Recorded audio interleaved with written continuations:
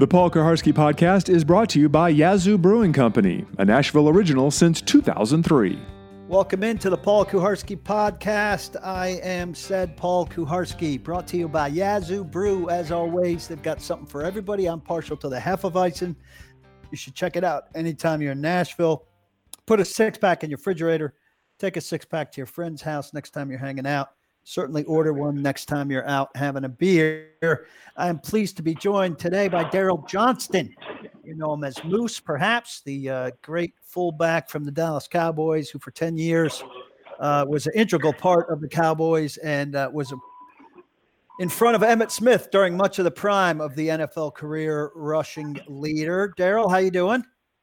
I'm good. How are you doing? I'm very well. You were watching Titans practice on Saturday and Sunday because you are now the director of player personnel for the Dallas team of the XFL. And it struck me that you are now a personnel guy and also a personnel guy who's kind of, I'm sure, watching the whole roster, but really kind of watching the back end of the roster. And you were gracious enough to agree to visit with me to talk about that. But first and foremost, people here are going to want to know what you think of the state of the Titans as a whole. What were your impressions of what you watched the last couple of days? I thought they looked good. It's the second year with Mike Vrabel at the helm, so there'll be, some familiarity. The guys will be more comfortable in the day-to-day. I thought the pace of practice was good. I like how Mike is involved in all aspects of the practice session.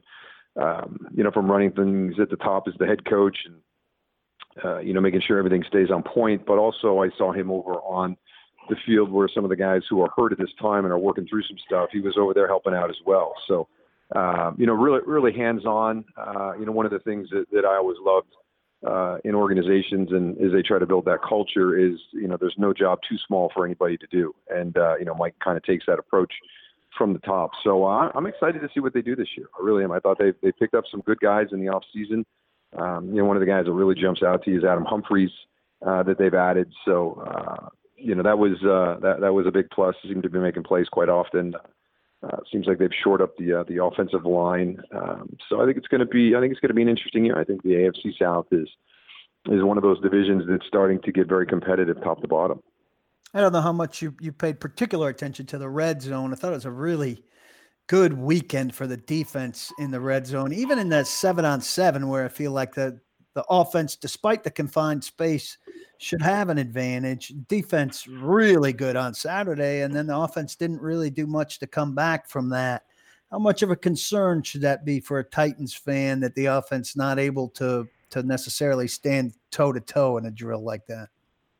Well, it's tough to evaluate that at camp because you're over 2 weeks in now. So, there's a lot of familiarity with the plays that the offense is running. The defense, they can jump certain things. They've seen it. They recognize the concepts.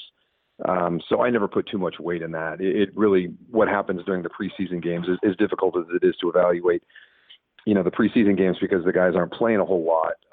Still, you're going up against an opponent that you haven't seen, so you get a more realistic look of what your concepts are going to be during the course of the regular season. So, it was very frustrating for us, in training camp. The DBs would basically run some of our routes if they had a good, pre-snap recognition of formation and understood the concepts coming out of that. So once you're 2 weeks into camp, they've seen so much on a repetitive basis that they start to trust their instincts a little bit more and start to jump some things and make some plays on the ball. So it gets frustrating for the offense at times. Derrick Henry's so different than anything else that was out there. You didn't see him, obviously. I think he was on the side field Sunday a little bit, but how much extra juice do you envision him giving? And you're familiar last year, obviously, last 4 games, he was otherworldly. But the first 12, he was not. How much faith do you kind of have that he discovered what he needed to discover and he can be that guy? Or how much concern do you have that for 3/4 of the season last year he couldn't find it? Well, you make the commitment to the one guy, and I think that helps out a lot too. So it'll be interesting, as you pointed out. Just amazing down the stretch those last 4 games. Tough to follow that up and have that type of play for 16 consecutive weeks. So the big thing for the running backs is, you start to get nicked a little bit, and Derek's a big physical runner. So, sometimes more likely than the smaller backs. So you have to see what the wear and tear will be like on him during the course of the season. So, I think that is an important component, that they have to find that complementary piece of the puzzle to make sure that you're monitoring the number of reps and the amount of contact that he's taken during the course of the year. So you were general manager of San Antonio of the Alliance of American Football this past season, which we didn't see all the way through. Were you scouting like this a year ago, like this for them? Yeah, very similar, but last year, because the Alliance had an allocation process, when we would go to training camps, we knew the guys on their roster that if they decided to come to us, if things didn't work out for them in the NFL and they were released and they wanted to play in the Alliance, they had to come to San Antonio. They had to go to Memphis. They had to go to Birmingham because of an allocation process that was put in place. So we were just watching our guys specifically. Here this weekend with the XFL, we're doing it like a traditional draft. We'll draft over 2 days, a little bit position specific. We will draft, not completely open the whole time, but we will have 2 open components. But we'll be drafting from a player pool. So it can be anybody. So much different than we had last year with the Alliance. So a much larger pool of players to try and evaluate with our personnel department. So, coming up to Tennessee, the biggest thing, as you pointed out, we're looking at that bottom of the roster and the turnover that happens there. Unfortunately, which guys, aren't going to be a part of the 53, which guys aren't going to be on the practice squad. And then we're looking at those guys right now as they perform and kind of comparing them to the guys that we have in our player pool at this time, which have come from, showcases we've held in the franchise cities across the country. Also your Alliance guys that aren't in the camp at this time, some of the 2019s that were not drafted but went to mini camps or OTAs and were not signed and are available right now. So, trying to get an idea of where these cut down players, as they start to come to us through the course of training camp, kind of slot into the players that we already have in our draft pool. So are there guys that you've seen in the last 2 days who you actually kind of look at and you say, God, I hope John Robinson is not seeing in him what I'm seeing in him. I want him to slip through the cracks, or you have to fight against that because you actually want what's best for the guy, which would probably be to be here as the 53rd guy or as a practice squad guy, or how does that all work internally for you? Yeah, for me, it's, the NFL is the ultimate experience. So, I'm cheering for all the guys to get that shot. And if that shot doesn't work out, we're more than happy to bring them down to the XFL and help them with whatever part of their game is not quite NFL caliber at this time. Or maybe it's just a numbers situation. But what people have to understand is it's fractions of seconds. It's fractions of inches. The measurables that the NFL is so good at defining and creating and what they're looking for. Some of these guys don't fit that. So if they don't come into a training camp and grab the attention of the coaches right away and, prove that, what their limitations that were perceived to be before they stepped on the practice field, they can more than make up for that because they're a true football player. That type of guy is a perfect fit for what we're going to be doing in the XFL. He may lack just a certain trait that the NFL is looking for, but have a lot of the other qualities. And, it's just, it wasn't meant for him. So he gets released, and then we bring him down to our league and we help him get back. And, a great example is Logan Woodside, who was our starting quarterback last year in San Antonio. And, I had a chance to visit with John a little bit about him. And he said how much more mature he is this year as compared to last year, how much better he is with his progression, just really grown and matured, during that experience with the Alliance. And, even Logan said, it's like I've already played 8 preseason games. I just, rolled that right into coming here to camp. So I feel really good during the course of the preseason so far. So, those are the stories that we're hoping to write as we move forward. In that regard, it's got to feel pretty gratifying, even though the Alliance didn't finish. That's the kind of thing you were setting out to do, correct? Absolutely. I think that the total number of guys that signed NFL contracts after we folded was 53. I think in San Antonio we sent 13 guys, to NFL teams. Not all of them are there now. Some of them have been released since that time, but we gave 13 guys, from San Antonio the opportunity to get back to the NFL and take another shot at it.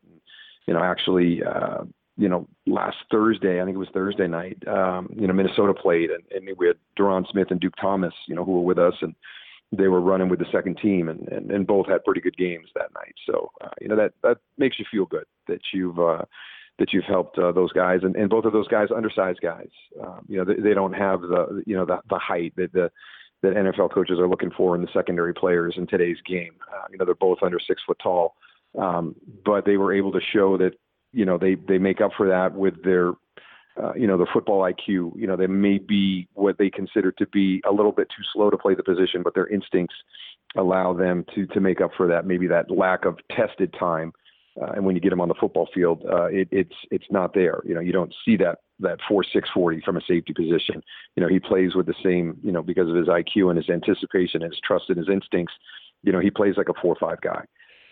So we're really excited, to see a couple of our guys go out and have a nice preseason game.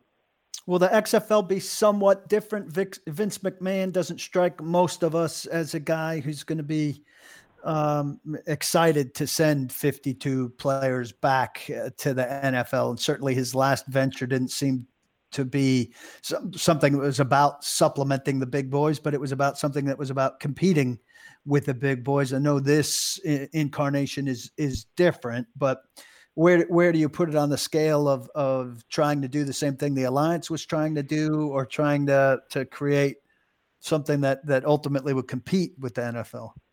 Yeah, I think the charge that we all have is let's be the first group to actually pull this off. It's been tried many times before. It has not been successful for a number of different reasons. The reason that the Alliance was not successful was because of financial support.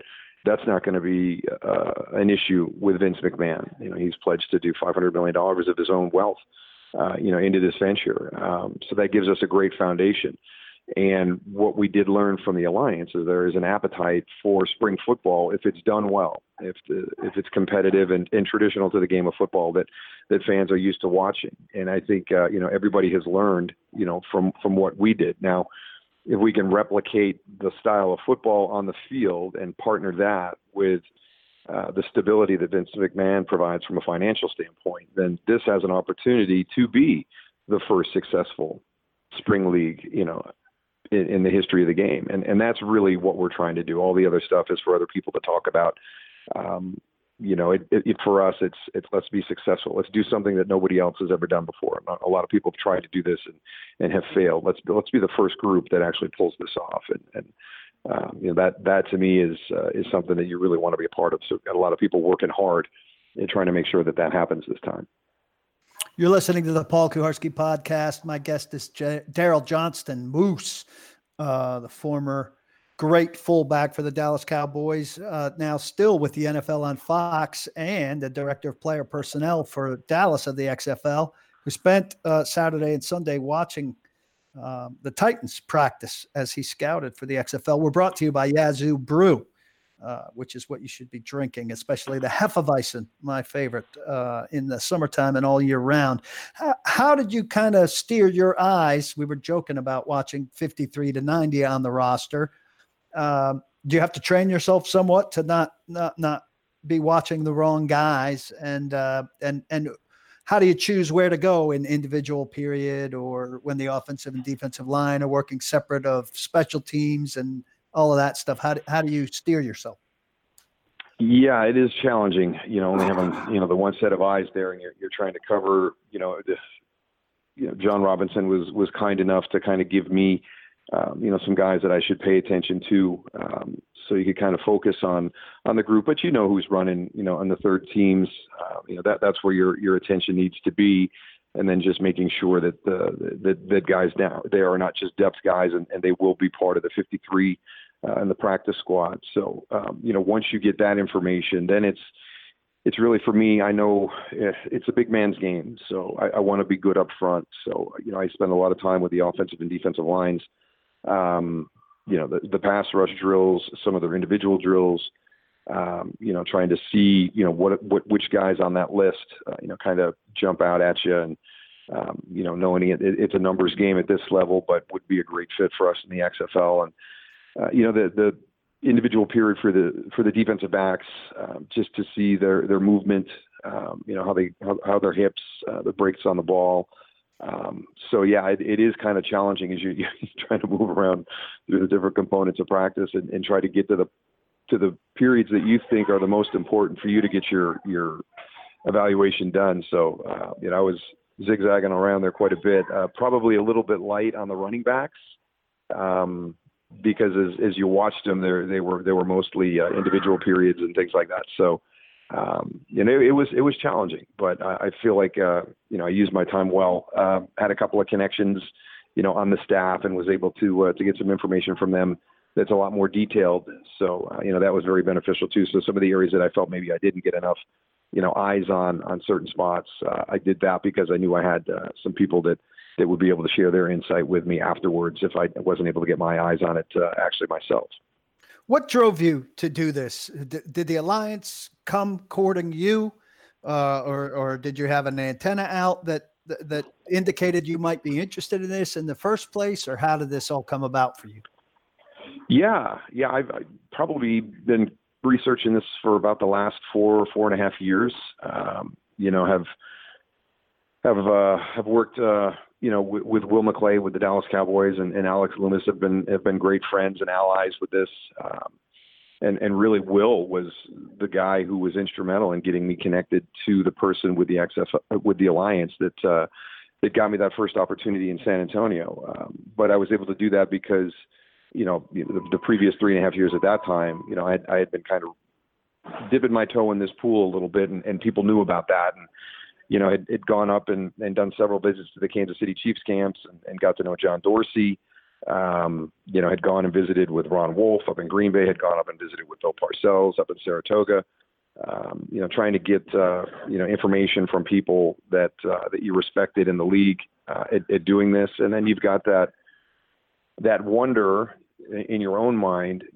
I've been a part of division championship high school teams. I was a part of an undefeated team in college. I was a part of 3 Super Bowl teams in the NFL. Everything that I've learned, through those experiences with the game of football, does that help me be the architect of a roster that could compete for a championship? And I think anybody who plays always has that in the back of their mind. So, just have always had the curiosity, would I be able to create a culture where the chemistry of the team, and the skill level that I evaluated would be good enough to compete for a championship. So when the opportunity with the Alliance came, I knew it would be busy, but it was just one of those things that would accelerate a learning curve, and if, the potential for doing something on a higher level down the road. So I jumped at that chance and was very, very fortunate to work with a guy like Mike Riley as my head coach the first time around. It was a great experience, and if I hadn't have done that, I don't think Bob Stoops would have had the confidence to hire me, for the opportunity in Dallas. So even though the Alliance was bittersweet at the end, if I hadn't done that, then I don't think I have the opportunity to be a part of the XFL in Dallas. So everything that went wrong with the Alliance, it was for a reason. It was for the opportunity to get this chance to do it with Dallas and not have to travel and be away from my wife and my daughter at that time. So was very happy to get the opportunity with Coach Stoops, and we've had some meetings already with our staff, and I'm blessed again. I've got another really good group of guys to go through this with again, and that's the biggest thing. You're away from your family and you're working hard, and if you're not having fun and enjoying it, it can become a grind. And we've got a great staff assembled so far, so I'm expecting another enjoyable experience with the XFL and Bob Stoops and his staff.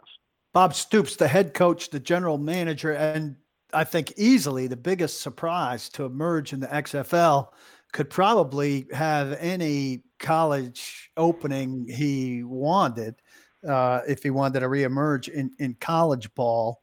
How well have you gotten to know him? Did you know him before this? And what do you think drove him? I know you can't speak for him, but What was the pull of this for him? That's a marquee get for the league.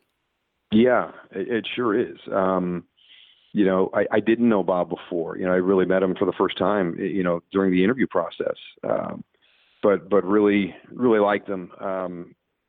You can tell he's going to be a guy that's going to be able to help you create that culture that's necessary for winning football games. And, I think the big thing for him is, I think it's twofold. It's a lot of time away from family, as a head coach of a major college. And, sometimes we feel like we've missed out on some things with our families. And I'm sure that was part of the reason for Bob. And then also there's always that wonder with college coaches, could I do this at the professional level? Would the things that I have instilled and have built at the University of Oklahoma, does that work for older guys, for professional guys? And I think there's always that lure for the college coach to give that a shot. And, I'm sure that's part of it for Bob too. But it's at a time of year that's probably calendar friendly for him. It's not, overly time consuming. And, you hear the stories of the college coaches because the recruiting process is such a big part of it now, that it seems like it's a full year long calendar. There's really very little downtime, if you want to be a successful program. So I think, once you've lived the life of football, it's hard to walk away from it. So I think that this is just a great fit for Bob. It works for his family. It works for his calendar. And it still gets him back into the game of football, and it gives him an opportunity to try something that I'm sure he's wondered if the things that he believes in would be successful at a professional level. One more, if I may, before I let you go. You've been very generous with your time. Just curious, from a great fullback, does it sadden you what the state of the fullback has become? It's not a very popular position. The Titans, run a reasonable amount of two back, but that second back is really a tight end, or now they've got a running back in David Fluellen, who they put 15 pounds on, who they'll conceivably use in that role. But he's dinged up now, and I'll kind of believe it when I see it if they could pull it off. But that's an H back and an F back. It's a tight end room. And they've done that for a long time. You just see fewer and fewer of them. And a lot of times you'll hear conversations about a fullback that make it sound almost like the dodo bird. And I wonder if that makes you sentimental or sad, or if you kind of concede that it's evolution of the game, or if you think it's cyclical and you'll be back. But the college game isn't offering a lot of fullbacks to the pro game. Yeah, and I think that's the biggest reason why right now. But I do believe that it will be cyclical. But the problem is when that cycle comes back around, where do you find the guys? There's very few colleges that are using the position that way, because there's very few high schools that are using the position that way. So, Hal Mummy is our offensive coordinator for the Dallas franchise, and Hal is the inventor of the air raid offense. And a lot of people, point to him and Mike Leach as the end of the fullback. Hey, they're your killers. Yeah. So we had a good laugh about that, and he's not that way. He'd love to have that guy, and at Oklahoma they had Dimitri Flowers, who would be kind of that guy, who would be that FH type guy that they could move through the formation. But the big thing is, in today's game, it's all about matchups. So that was the evolution and the change at the professional level. I blame the greatest show on turf. Even though they had James Hodges as a fullback there and were really, really good when they wanted to run the football, I don't think, how could you not be good running the football when you had Marshall Faulk there and James Hodges and Ernie Conwell? I think a lot of people forget when Mike Martz wants to get downhill in the run game. He's got a great series of running plays, and it's a very physical downhill style. So, it was a big component of the greatest show on turf, but the greatest show on turf was the offense that pushed the matchup down the ladder, that got 4 wide receivers on the field. They got 5 wide receivers on the field. Somebody has to come off for those guys to come on, and the fullback was the position. So, when I was in Dallas, we were fortunate because, we felt that, with me on the outside, that was a fair matchup against an outside linebacker that would walk outside in the passing game. So I was able to stay on the field a lot. And I understood, I could kind of see what was coming. So during the course of meetings, I would always learn what the F position did in our nickel offense. So if we wanted to stay with regular personnel, and just run it from there, that I would be able to run some of those plays when the fullback leaves formation. And I don't know if those types of guys are around anymore. You can't be just a first and second down lead blocker, just like as a middle linebacker. You can't just be a first and second down run stopper. You've got to be able to play coverage. So the same as the fullback has gone away, that big thumper Mike linebacker is kind of drifting out of the league as well. For a smaller, more athletic, faster inside linebacker that can match up in the coverages today. I mean, 65% of the NFL is played from a nickel defense against a nickel offense. So there's just not a lot of snaps there for the fullback to have. But I do believe he's important, and I've always said this: there's a player that has come into the league that wasn't there when I was playing, and it was that 6'5", 305-pound defensive tackle that in a 10 to 12 yard space can run down anybody. They're uniquely athletic. They're big. They're fast. Great change of direction. Those guys are going to beat offensive linemen quick from time to time, and in a single back set, that's an easy tackle for a loss where a fullback can absorb that missed block. And we had some of that stuff happen to us in Dallas. And I would always tell, Nate and Gogs, and if you miss, don't turn around because you're not going to get the guy. If you miss, just climb to the second level because my guy is going to be there. I'll take your guy. You just climb to the next level and get mine. So I just think that the fullback in front of the tailback is something that gives your running game a good chance for success when you have these extremely athletic defensive linemen that can get into the backfield very quickly. So the single back set leaves that running back vulnerable. And as I go around with the NFL, I've talked to a number of guys. Even Adrian Peterson, he prefers a single back. He had a really good fullback in front of him in Minnesota, but he felt he could see things better if he was in a single back set. So it's not only the pressure on the position from the different forces that we've talked about, but it's also sometimes the preference of the running back himself that prefers that cleaner look as a single back.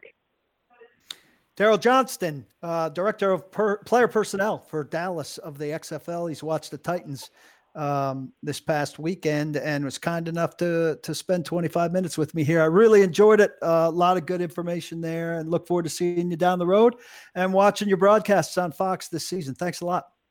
Yeah, my pleasure. Thanks a lot. Good luck to the Titans. There you have it. Brought to you by Yazoo. As always, tune in soon for another edition of the Paul Kuharsky podcast. Appreciate it. Check into membership. Join the site. Don't miss out. Take care. The Paul Kuharsky Podcast is a joint production of paulkuharsky.com and Vocal. For more information and more programming, please visit vocalnow.com. That's VOKAL now.com.